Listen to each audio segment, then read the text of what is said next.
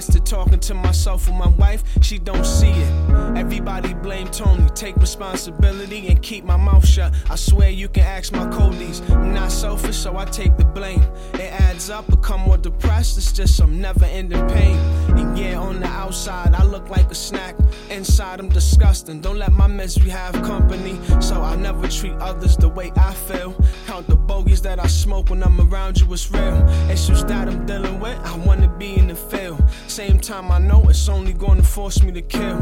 My beam's playing child games, saying I'm neglecting and taking low aim. I'll explain briefly. My youngest son said he don't wanna go with me. Give him a choice, his mother turned around and say, who needs a bum like me?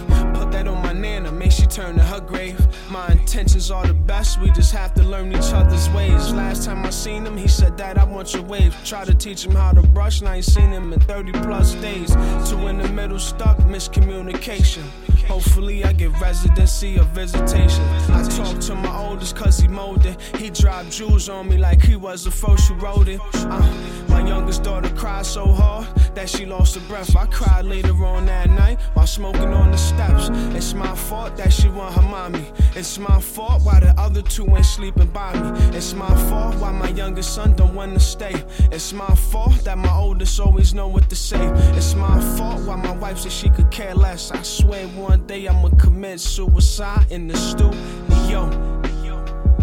Yeah, right, I wish I would. I'm the sure shot, just waiting for my baskets to add up so I'll be good. And one day it would. Until then, I keep filling the paper with pen, putting my pen to the paper, even after I meet the maker of men. And with that,